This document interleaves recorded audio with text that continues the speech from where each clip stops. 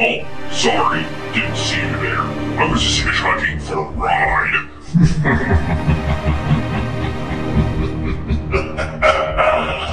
Anyways, that brings me to tonight's terror tale about a man that picks up a hitchhiker, which is something that you should never do at this time of night. So, without further ado, I give you minions, Hitchhiker.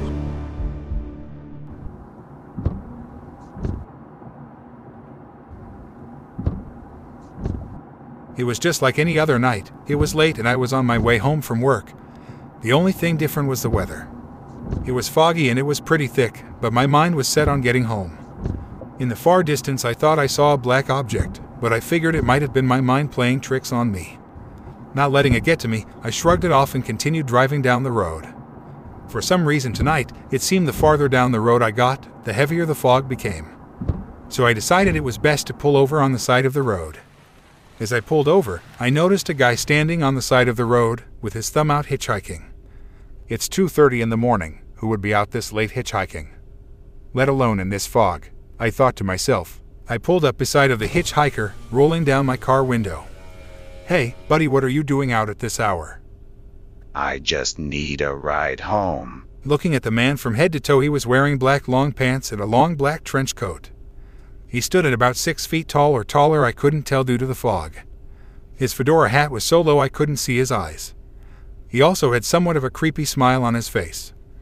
I'm just going down the road a little ways, across the bridge over to North End. Well, what do you know? That's where I'm heading. I smiled, opening up the passenger side door, letting the man in. The first thing I noticed was the smell of him. He smelled like he hadn't bathed in forever. I ignored it, breathing through my mouth. Judging from his wardrobe, I would guess he was homeless. But he never mentioned anything about it. So I didn't say anything to the man halfway down the road. So what's your name? Tim, yours? That's really not that important, considering after this night, you won't see me ever again. I'm sorry. Like I said, it doesn't matter. I'm just here for one purpose. I guess you can call me somewhat of a messenger. I pulled the car over to the side of the road before we drove over top of the North End Bridge. I looked over at the man wearing all black. My first guess was he was with some sort of a gang, but I wasn't sure. So I didn't say anything. I just sat there looking at him for a while, building up the courage to talk again. A messenger? From whom? The man just smiled his creepy smile at first, then said, Please, don't let me scare you, just continue with your drive. Not letting the man get to me, I put the car back into gear, driving off across the bridge. Things were quiet going down the road. The man didn't say anything until we got out of the toll booth. I looked at him from the corner of my eye. I must say I'm impressed. Excuse me. Well, usually people are too scared to pick up a hitchhiker, especially at this time of night. But not you. You decided to take the risk, putting your life on the line. So, are you telling me I made a mistake by picking you up?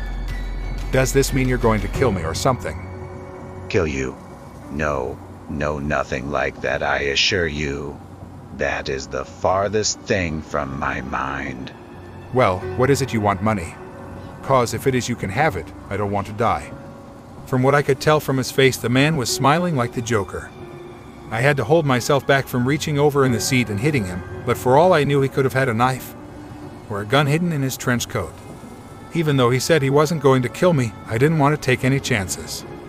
I was now pulling on the main strip. When I pulled onto the road, I eased up on the gas a bit, but not enough to where he would notice. So, let me ask you something, Tim. What might that be? Do you believe in God? Oh, this is great. I picked up one of those religious nuts.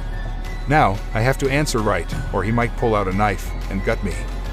Or worse, he would wreck the car, killing himself and me. That would really make his day, wouldn't it?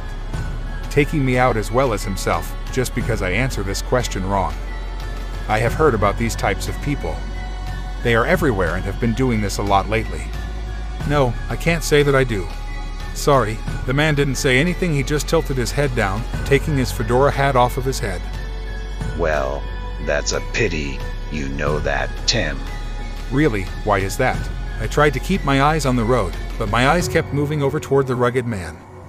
I was quick to notice that the man was staring at me. His eyes were wide, almost like he was forcing them to be bigger than they should be. Because Jesus died for our sins, he had nails shoved into his very hands. Do you know what happened when those nails were shoved into his hands? Well, I'm guessing he bled like a normal person. Yeah, kind of like this. The man held up both of his hands, and from his palms he started bleeding profusely. I shut my eyes, shaking my head, not believing what I was seeing. I opened them back up to see the man was still bleeding, quite a bit. His blood was getting all over the seat of my car. My God, what the hell, man? What the fuck is wrong with you? I pulled the car over to the side of the road. Do you need a hospital? He didn't say anything. He looked down at his hands, watching his own blood drip on my car flooring. Keep driving. Being too scared of what was going to happen next, I pushed on the gas, merging on the road again. You know Jesus also had a crown of thorns on his head, being crucified to the cross. Blood started to run from his forehead. I put the gas pedal to the floor, driving to the police station. This is some crazy shit. I'm not dealing with this. Slow down. You don't want to die, do you? The man reached over, grabbing my arm, sending chills down my spine.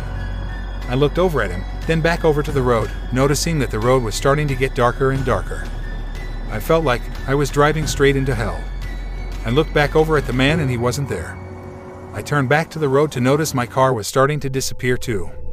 In the far distance I could hear voices, but not the normal kind you would hear in your head, no. These were the kind that would haunt you.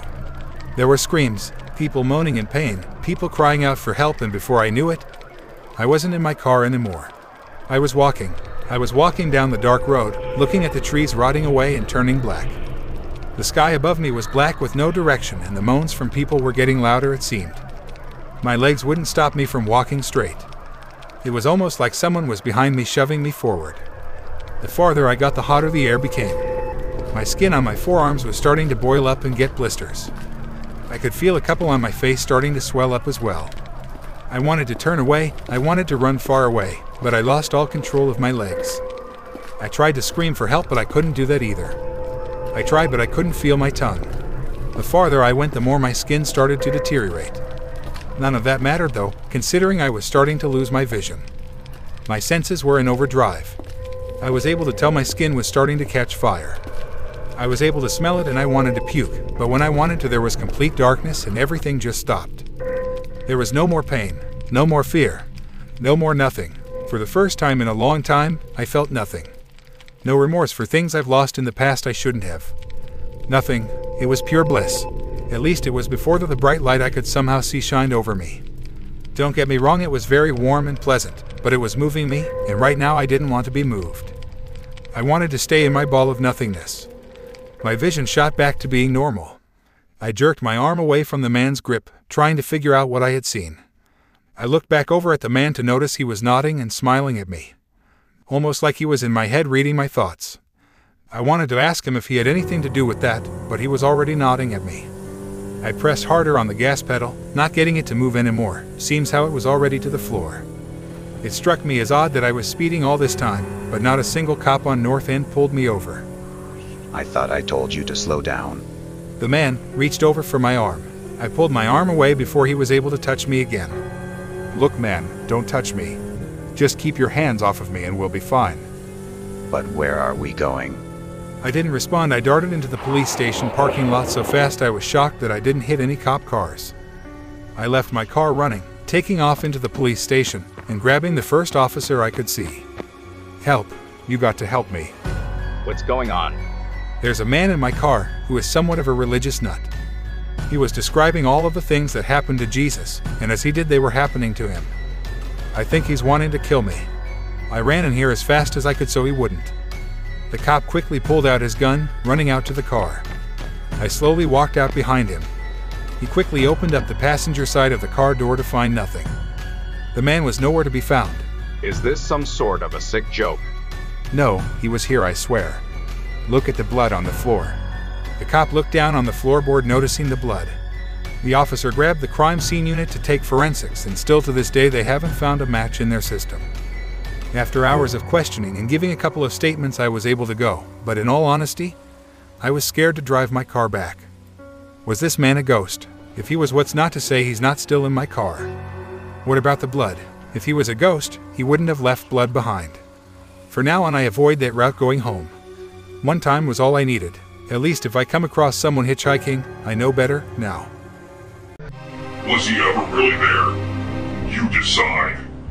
If you like tonight's horror tale, check out the YouTube page. YouTube/Twisted Tranquility.